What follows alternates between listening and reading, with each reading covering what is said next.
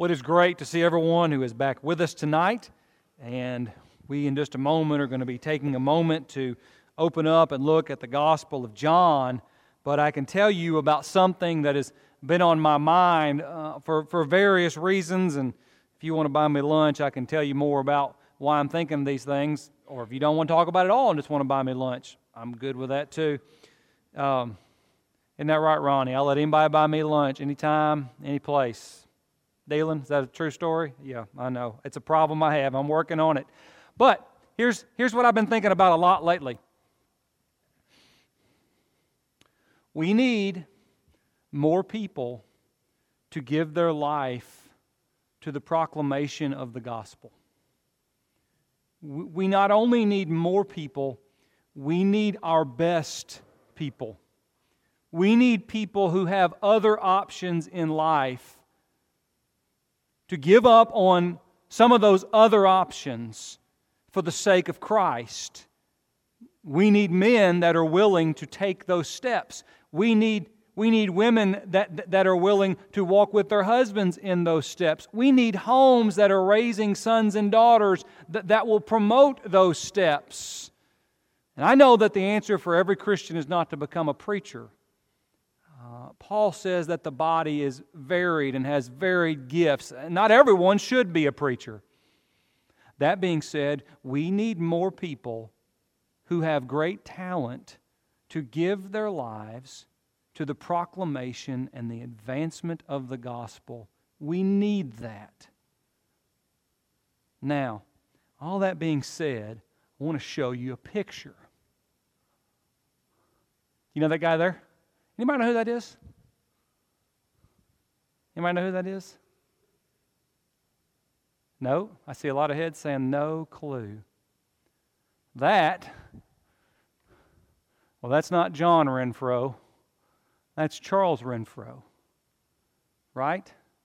And that's Miss Martha, I believe, almost 50 years ago, if I was told right, on your very first Latin American missions campaign. Now, about 10 years after that, almost 40 years ago, Charles and Martha picked up their life and they moved halfway across the country because they believed in the power of the gospel. They believed that there was a work that was going on that was worth them changing everything in their life. And don't think that was easy. We've all been around and heard Charles talk about how great Missouri was, right? Everybody's heard that. Don't think it was easy. Don't think that, good riddance, I'd never want to go back.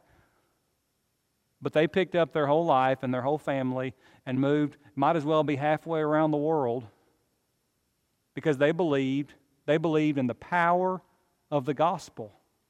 I love that story. I'm telling you that story. I'm telling you because, and Charles said we couldn't have a little thing for him, so I'm working it into my lesson tonight because I think it's a story that our children need to hear. I think it's a story that my children need to hear, that we need to hear. I'm telling you that because we need more people who will do just that. At the end of this week, Charles is going to be retiring after 40 years. After 40 years of working to advance the gospel. And before I ever came to Forest Park, I got to have some interaction with Charles when we lived in Anna, Illinois. You remember that, Charles?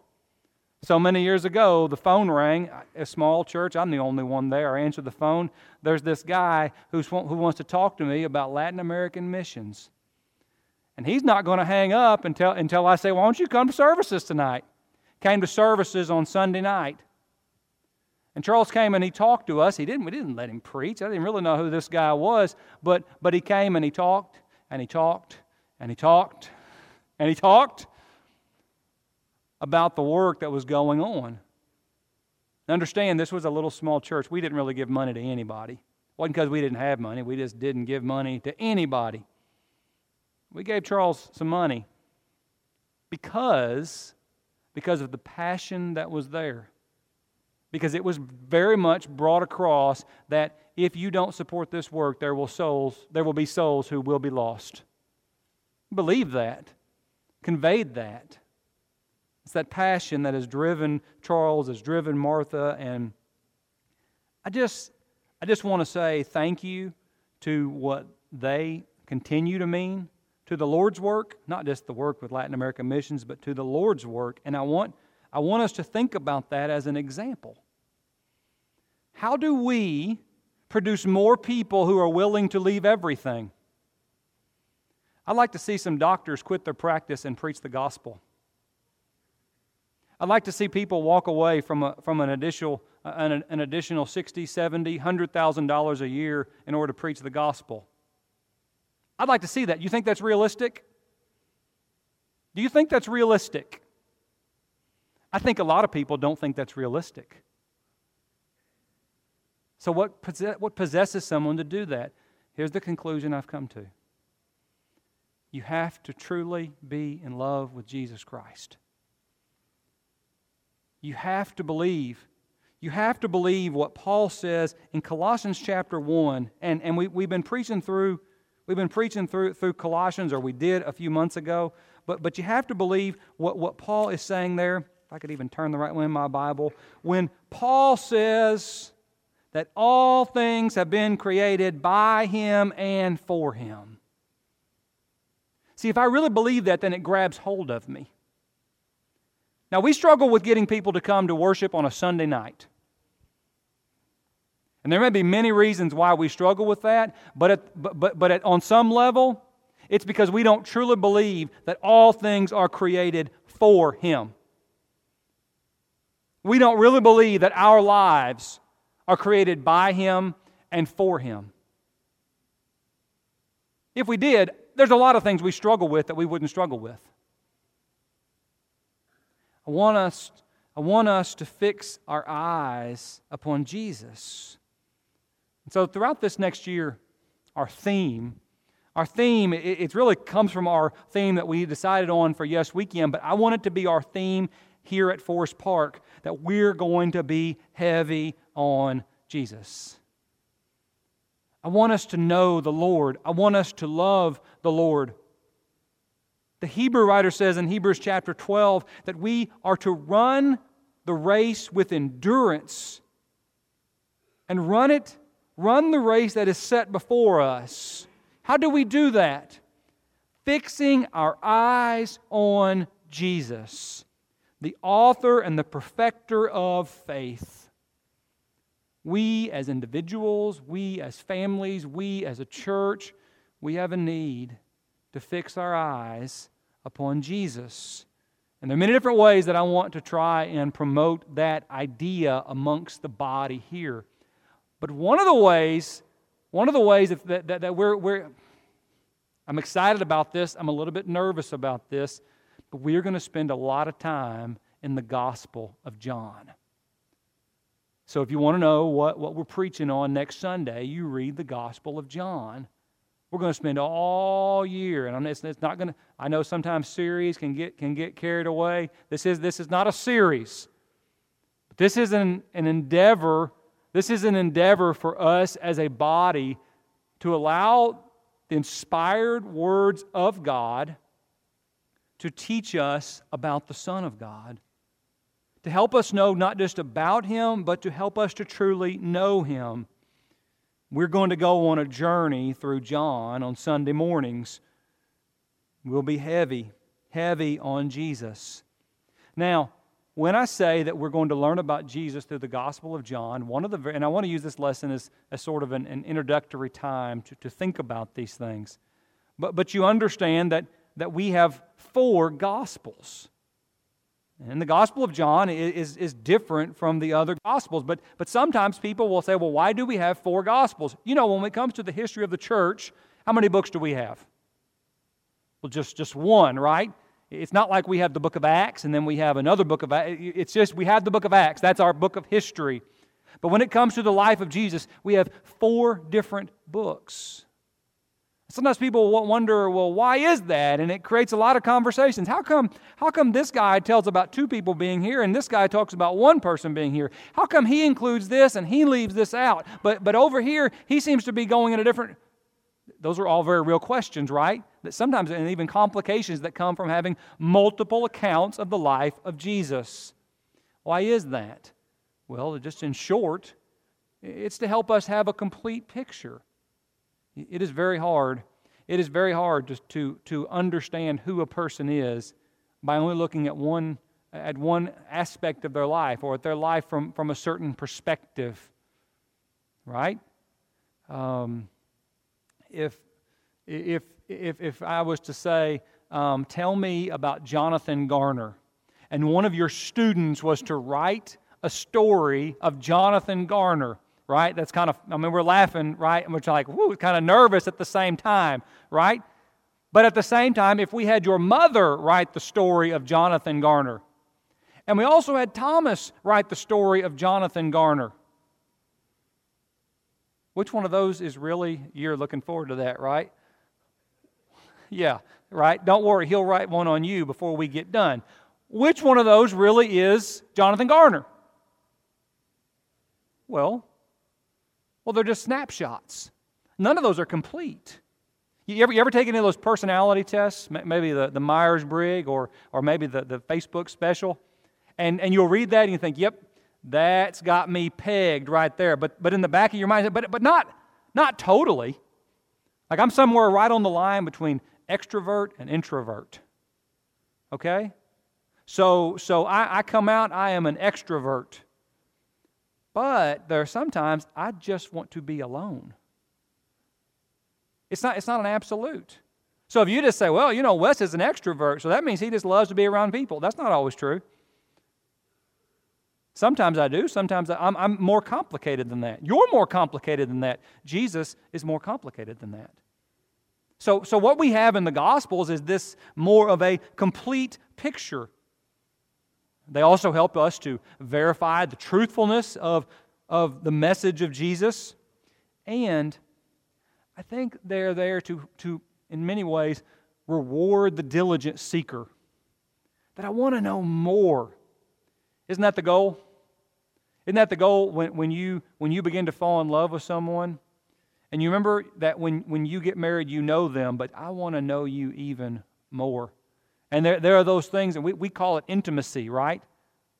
Where we are able to know someone more and more and more. Well, that's what the Gospels do. Doesn't mean you can't read any one individually and say, I know Jesus. But when you take them together, you're going to know Him on a much deeper level. The Gospel of Matthew, you probably, the very first thing that I think about is that it's the Jewish Gospel. It's written by a Jew, and it's written to Jews. There's a lot of talk about Jesus being the Messiah. It's a very Jewish concept coming from the Old Testament, right? There's a lot of stuff in Matthew that is about the Scripture being fulfilled or the prophecy being fulfilled. You're going to have a lot of Old Testament. I've always thought if you're going to understand the book of Matthew, you better go back and study the book of Isaiah. Because to think you can understand one without the other, probably not. But the readers of Matthew, the hearers of Matthew, they knew all about the prophet Isaiah. They knew all about the things that he had said. It's also a book that gives us, in many ways, an anti-Jewish sentiment. It's kind of interesting to see where it talks a lot about the Jews, but it, of all the Gospels, is, listen, it's the section of that people will talk about when you come to the crucifixion of Jesus, and Pilate is trying to figure out what do we do with Jesus, and they want Barabbas, and he says, so what do I do with this man? And there are these lines like Matthew 27, when all the Jewish people answered and said, His blood be on us and on all of our children. Well, you remember when Mel Gibson's Passion of the Christ came out? What do people say? It's anti-Semitic. Why'd they say that? Because he quoted from Matthew, right? So Matthew comes from this very Jewish perspective, but also at the same time showing one person I was listening to. They said showing the gritty side of Jesus, or the real, or the human side of Jesus, because there are constantly instances throughout the Gospel of Matthew where he will share something and you'll think, I don't believe I would have shared that. Everybody have stuff like that in your family or in your life? It's very real, but but I don't know that, all the way from the genealogies where he's explaining that there is this person in my family and that person in my family. You read about the controversial virgin birth. You read about the children being slaughtered. On and on. There are things in Matthew that if you're just trying to paint a beautiful picture, Matthew's probably not your book. But if you're trying to paint a picture of a man's life in reality, the humanity, Matthew, from that Jewish perspective, is definitely it. Mark is the shortest of all of our Gospels, but Mark is in a hurry. It's kind of like, anybody ever read Cliff Notes? Anybody ever read Cliff Notes? They don't call them Cliff Notes anymore. I don't know what they call. There's another name for them. I don't even know. I would never do something like read the Cliff Notes. I read something else. I don't know what they're called. But to understand, Mark is he just keeps the story moving, right? You come into Mark's gospel. You don't read about the birth, right? You read about John. Boom, ministry of Jesus. Like we don't have time for those things, and it's very bold and it's very aggressive. Some people think that Mark has a particular help in certain cultures where they value that sort of approach. Like they don't have time to beat around the bush. Mainly, we look at the acts of Jesus instead of the sermons of Jesus. It devotes a lot of time to the suffering of Jesus, and we see that in those 16 chapters of the book of Mark. Luke is our detail man, right? Luke is going to. When we talk about Luke, the physician, as he writes to Theophilus, Luke is the Gentile author. He's slow and he's steady.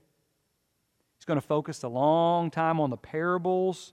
He's going to focus on the Holy Spirit, upon women, upon the plight of the poor.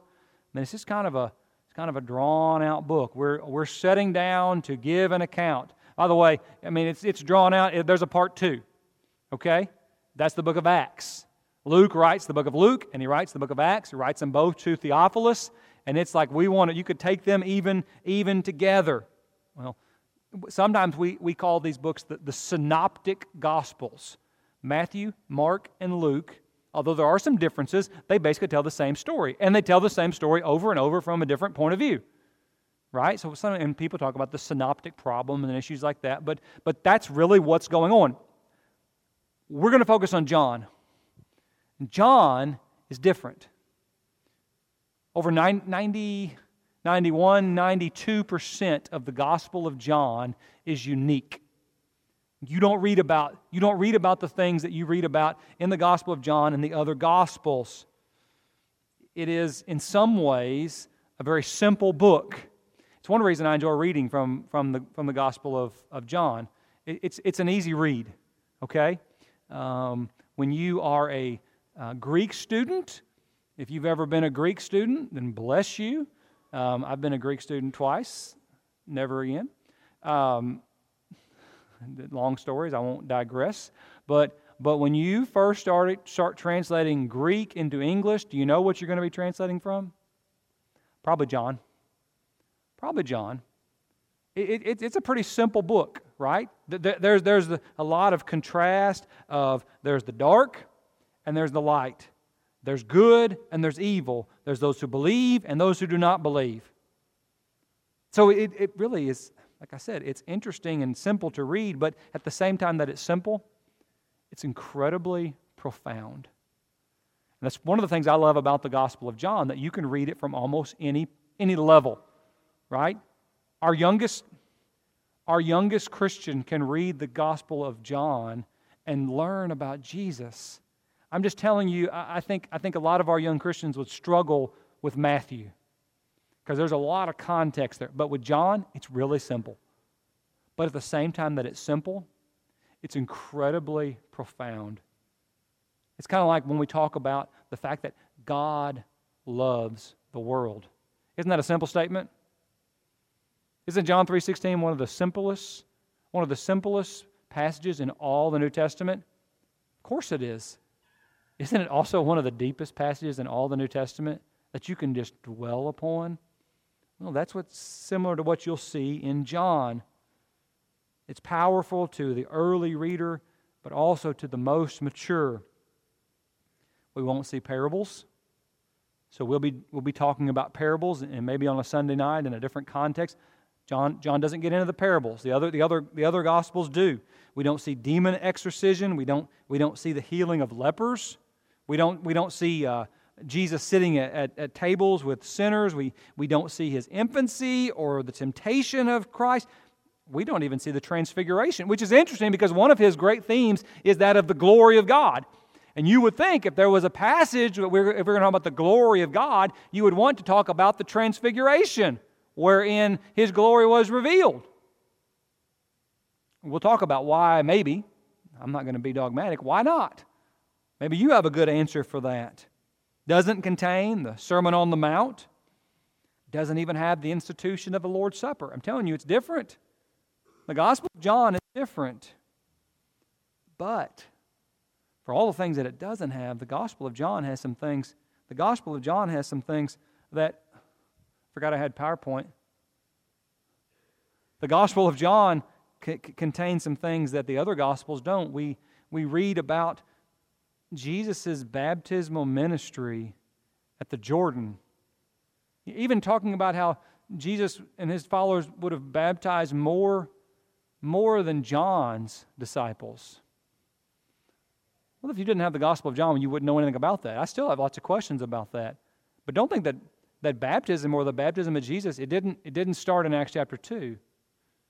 You think about his encounter with Nicodemus, the idea of being born again, or the Samaritan woman and that living water that he tells her about. Those things are unique to the Gospel of John. The Gospel of John helps us in many ways to have a better understanding. If you only had the Synoptic Gospels, you might think that the ministry of Jesus lasted maybe about a year. But the Gospel of John is the reason that we think that his ministry was probably from 3 to 3.5 years. You know why? Well, because in the Gospel of John, we read about 3 different Passovers. 3 different times that Jesus made the trip to Jerusalem to celebrate the Passover. So it has to be at least 3 years of time that's going on here. Well, there's a lot that is there, but all of these things are trying to get us to this central point. This is John chapter 20, okay? This is John chapter 20, where John actually says, this is my goal, and we'll pick up with some of this next week. But in John chapter 20, verses 30 through 31, we have the theme verse for the book of John. This is the point I'm trying to prove. Many other signs, therefore, Jesus also performed in the presence of the disciples. Yeah, no kidding. Even from the other Gospels, right? We've already talked about all the stuff that he left out. How can you have the account of Jesus and not tell about him healing lepers? John did, all right? Because that's not my purpose here.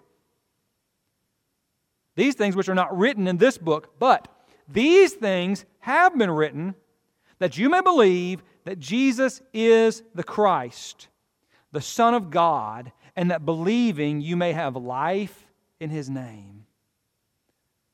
I want you to believe that Jesus is the Christ. And if you believe that he is the Christ, it will lead you to everlasting life. If you don't believe that he is the Christ, if you don't believe that all things were made by him and for him, if you don't set your eyes on him as the perfecter of our faith, it won't change you. But if you do, it will change everything. Lots of different people have talked about different ways to look at the Gospel of John. One of the ways that sometimes people talk about John is to talk about the 7 signs. It's a book of miracles, right? Many wonders that he performed. Well, these things, they're not just there for fun. They're not just there to give us something to tell about in our Bible classes. There's a reason behind them. So when you read about Jesus turning water to wine, we're going to read about that, right? But what's the point of that? The point of Jesus turning water to wine is not to give us an opportunity to talk about alcohol and the evils of social drinking. That's not the purpose of that passage. It is to point us to the fact that this is the Son of God. It is to make us step back and say, what? What did he just do? No man can do that. We read about him healing the official's son, or healing the paralytic at the pool, feeding the 5,000, walking on water, healing a man that was born blind, even raising Lazarus from the dead. And all those things, he's telling us those things for a reason. Sometimes I'll proof my children's papers for school, and they'll put stuff in there, and my comment is, what's this have to do with what you're talking about? Like, I know this is a true statement, right? Maybe even interesting, but what in the world does this have to do with your thesis statement? Right? We all struggle with writing in that way.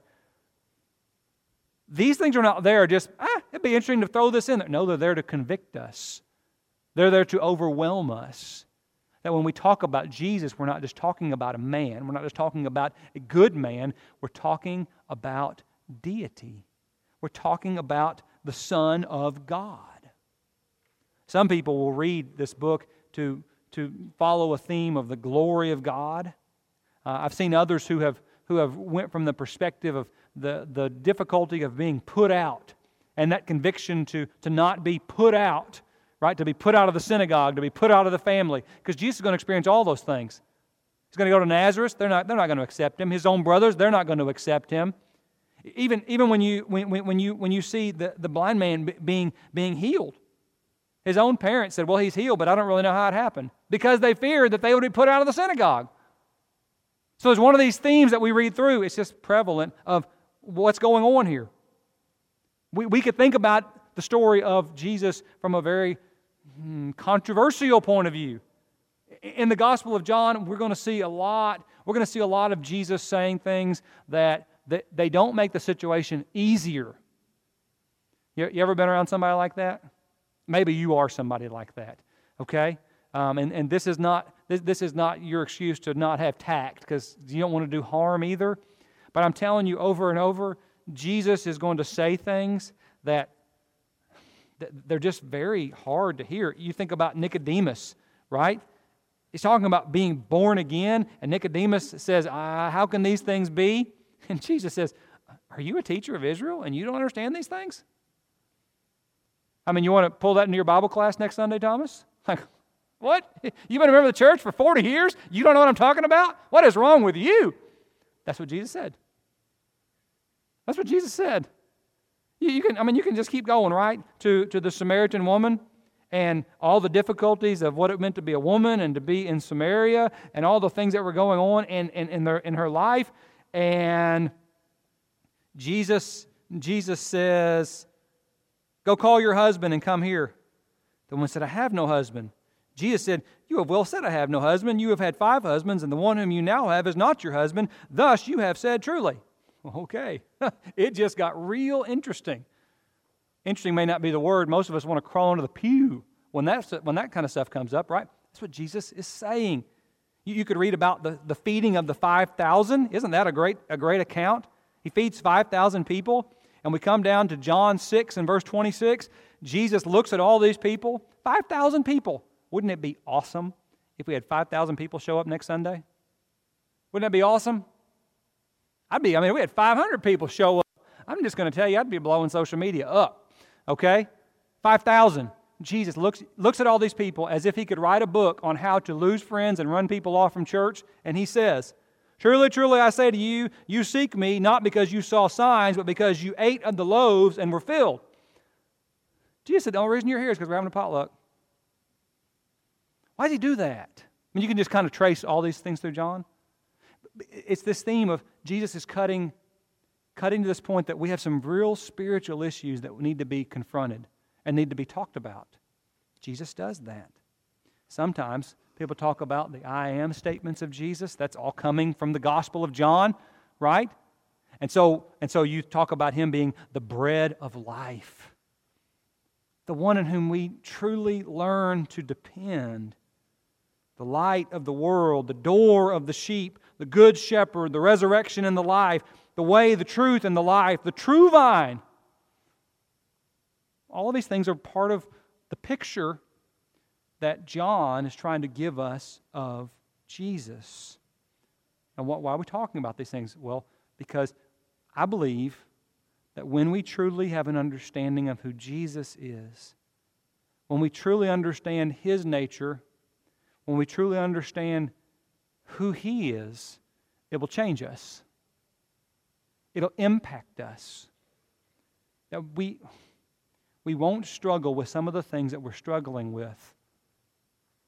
And if we are dependent, I'm thinking about this from the perspective of a preacher, and why I'm going to really strive to be a lot more textual based.